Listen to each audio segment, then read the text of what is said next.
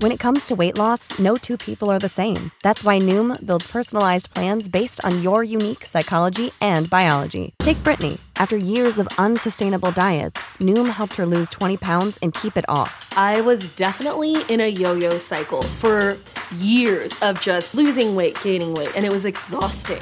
And Stephanie. She's a former D1 athlete who knew she couldn't out-train her diet, and she lost 38 pounds.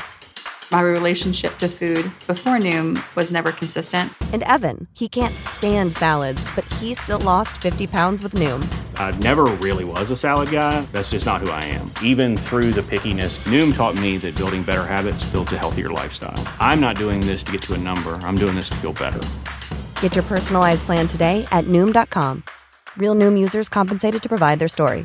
In 4 weeks, the typical Noom user can expect to lose 1 to 2 pounds per week. Individual results may vary. Prescription products require completion of an online medication consultation with an independent healthcare provider through the LifeMD platform and are only available if prescribed. Subscription required. Individual results may vary. Additional restrictions apply. Read all warnings before using GLP-1s. Side effects may include a risk of thyroid C-cell tumors. Do not use GLP-1s if you or your family have a history of thyroid cancer. If you've struggled for years to lose weight and have given up hope, did you know you can now access GLP-1 prescription medications at TryLifeMD.com? We're now offering eligible patients online access to GLP-1s, the breakthrough prescription medication that can help you lose body fat and weight. Listen to what people are saying. It's fun to put on jeans that you couldn't get into 6 months ago. Every morning, I look forward to getting on the scale. For anybody who's struggling with their weight, it's a godsend. And here's the best part. Your insurance may cover 100% of the cost of your medication. So go to TryLifeMD.com to have your eligibility checked right now. Get started today at TryLifeMD.com. That's TryLifeMD.com. It's white. It's that new Oxidol white. Yes, new Oxidol is white, and it washes clothes whiter than ever before. The cleanest wash you can get from any soap in the world.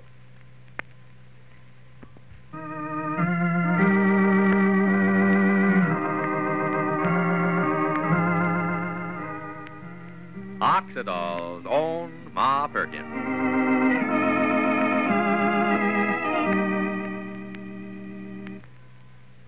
You're right. It's white. It's that new Oxidol white.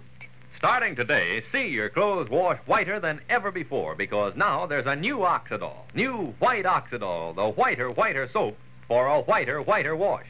The whitest wash in Oxidol history. You have to see it to believe it, how much whiter this new white Oxidol washes all your clothes. So next wash day, see for yourself. You're right. It's white. It's that new Oxidol white. Yes, new white Oxidol gives you the cleanest wash it's possible to get from any soap in the world. The whitest Oxidol wash you've ever had. Now you can wash your clothes any day, dry them anywhere, even inside, and your wash will always be sparkling white.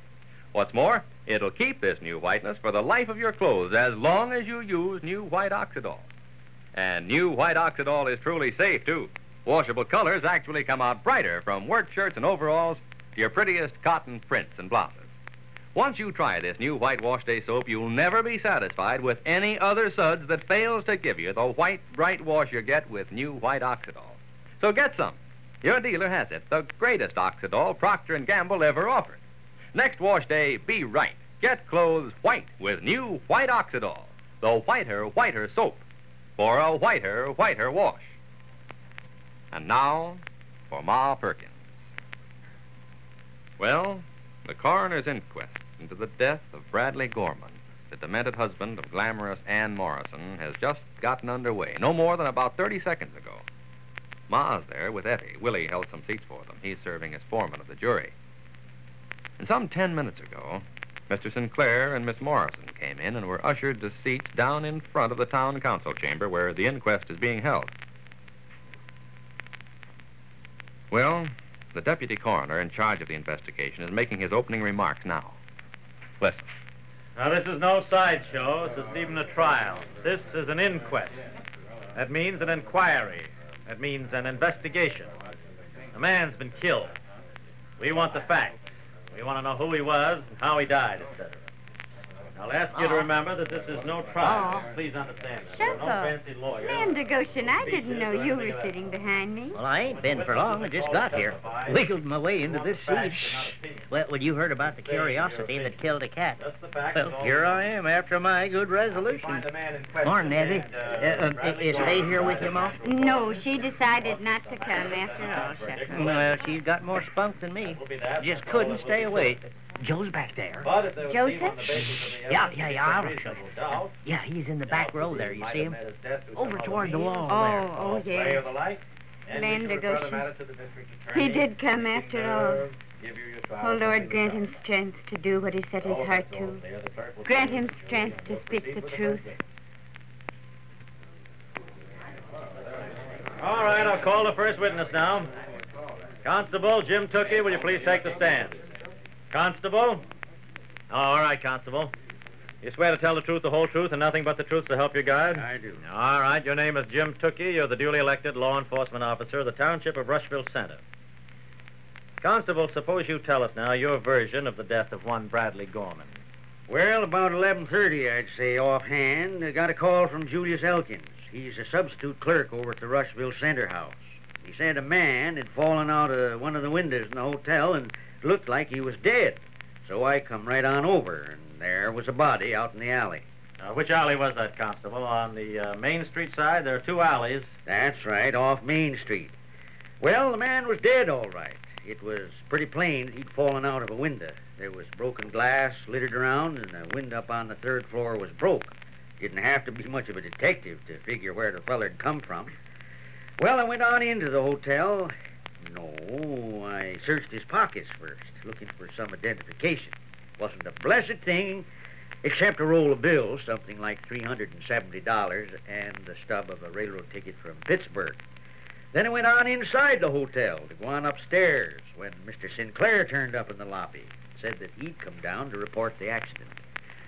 Well, now I thought it was kind of funny and... Just the facts, please, Constable. I just wanted to explain why I noted the time, that's all right, but no speeches, please, Constable. I ain't interested in speeches, Coroner.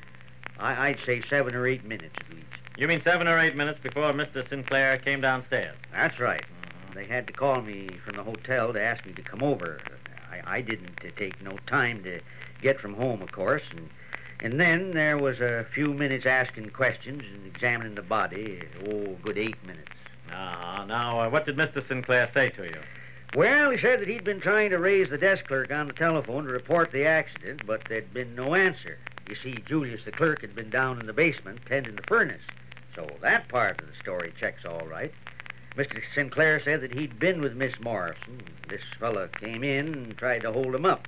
There'd been a tussle, and he tripped and fell back out the window. Did Mr. Sinclair know the fellow? No, said he didn't know him from Adam. He just come in to hold him up. Of course, he changed that whole story later when I managed to identify the dead man. Well, now, let's not get ahead of ourselves here. After that, you went on upstairs, is that right? Yep, up to Miss Morrison's room. Did you see any signs of a struggle? Well, yes, Coroner, I did. Chair overturned and a small table. I asked Mr. Sinclair why he hadn't come downstairs right away. Now, wait a minute, Constable. I'll hear that directly from Mr. Sinclair. Miss Morrison told you the same story, is that right? She'd never seen the man before? Yep, said she didn't know him from Adam either. She changed her tune later on, of course. All right, Constable, we'll come to that. Go on, please. Now, just the facts. Now, you went upstairs. You walked up again. Yes, I did. Right? Alfred, have you ever had anyone slip a noose around your neck? No, have you? I'm scared, Alfred. They're going to make mincemeat of us. You know that, don't you? Oh, darling, how long do you think this will go on? Oh, hours, probably. I'm scared, Alfred. Honestly, I am. And for heaven's sakes, relax. Control yourself, please, darling. Everything's going to be fine.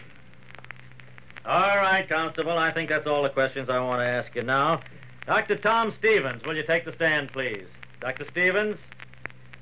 Clerk, I want to show this telegram as part of the testimony. Mark it Exhibit A, addressed to Constable James Tookie from the Department of Criminal Investigation, State of Pennsylvania, etc., identifying the deceased as Bradley Gorman. Dr. Stevens, if you'll raise your right hand, please. You swear the testimony you're about to give is the truth, the whole truth, and nothing? Dr. Tom Stevens, will you take the stand? And seated at the very back of the large room over towards the side wall, Joseph finds himself clenching his fists, feels them clammy and moist. What am I afraid of? I came here to tell all I know about the accident. Why am I shaking in my boots for fear Doc Stevens will remember my voice on the phone the other night? Now, what's the matter with me? What am I shaking for? I came here to tell the truth. Why don't I get it over with? What am I afraid of? Now, Dr. Stevens, that'll suffice for your medical report on the deceased. I'd like to ask you about that telephone call you got. Now, as I understand, you got 2 calls the night of the accident. One from Miss Pendleton and, what's her name, Mrs. Fitz. But by the time they got to you on the phone, you'd already had a call. Is that right? Yes, that's right, Coroner. A man called me. As far as I can reconstruct it, he called me just about as fast as the accident occurred. You have no idea who he was? Nope. I've talked to a lot of people in this town, in this county. As a matter of fact, most of them at one time or another. But I didn't recognize this one at all. Well, could you describe the voice, Doctor? Oh, yes, roughly. I'd say a little on the youngish side. Oh, maybe middle 20s, 30. All right, thank you, Doctor. I think that'll do nicely for the moment. Constable Tookie, I certainly make an intensive effort to try and find the man who telephoned Dr. Stevens the night of the accident. All right, next witness. Miss Gladys Pendleton, will you take the stand, please? Miss Gladys Pendleton, will you take the stand and tell of hearing a fiendish scream in the night, some shots, and a man's body flying through space from the hotel? Mr. Julius Elkins, will you take the stand next, please? You were the clerk on duty the night of the accident. Minutes, 5 minutes, 10, 20, a half hour, and then? Mr. Alfred Sinclair, will you take the stand, please? Mr. Sinclair, you're a writer.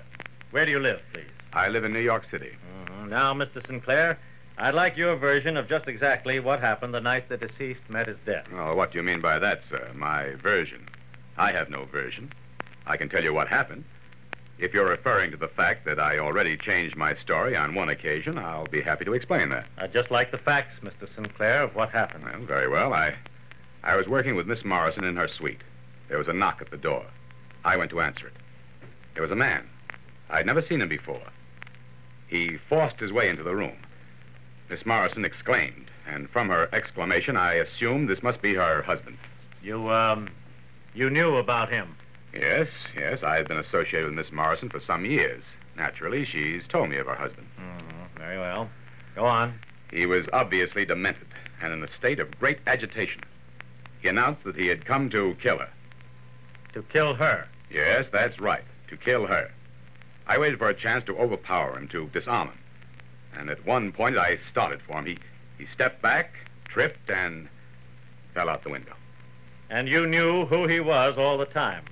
Yes. Mr. Sinclair, now I'd like to hear from you just why you chose to tell Constable Tookie at first that you didn't know the man from Adam. You're right. It's white. It's that new Oxidol white. Get a package now before another wash day goes by. Now see your clothes wash whiter than ever before with sensational new White Oxidol, the greatest Oxidol Procter & Gamble ever offered. The whiter soap for a whiter wash. Yes, new White Oxidol is whiter, a far whiter wash day soap. But the amazing thing is how white it washes your clothes. Now, Oxidol has always been famous for getting clothes white. But now, new White Oxidol gets your wash whiter than ever before. You're right. It's white. It's that new Oxidol white. You're right. It's white. Now, even when you dry your clothes inside, you get the whitest Oxidol wash in history. The cleanest wash it's possible to get from any soap in the world. What's more, your nice washable colors come out brighter, too. New White Oxidol is truly safe. Next wash day, be right. Get clothes white with new White Oxidol. Your dealer has it now. New White Oxidol, the whiter soap for a whiter wash. Well, tomorrow Alfred Sinclair continues with his testimony, but finds the coroner waiting to refute him with a surprise witness. But now this is Charlie Warren inviting you to listen again tomorrow to Oxidol's own Ma Perkins. Same time, same station.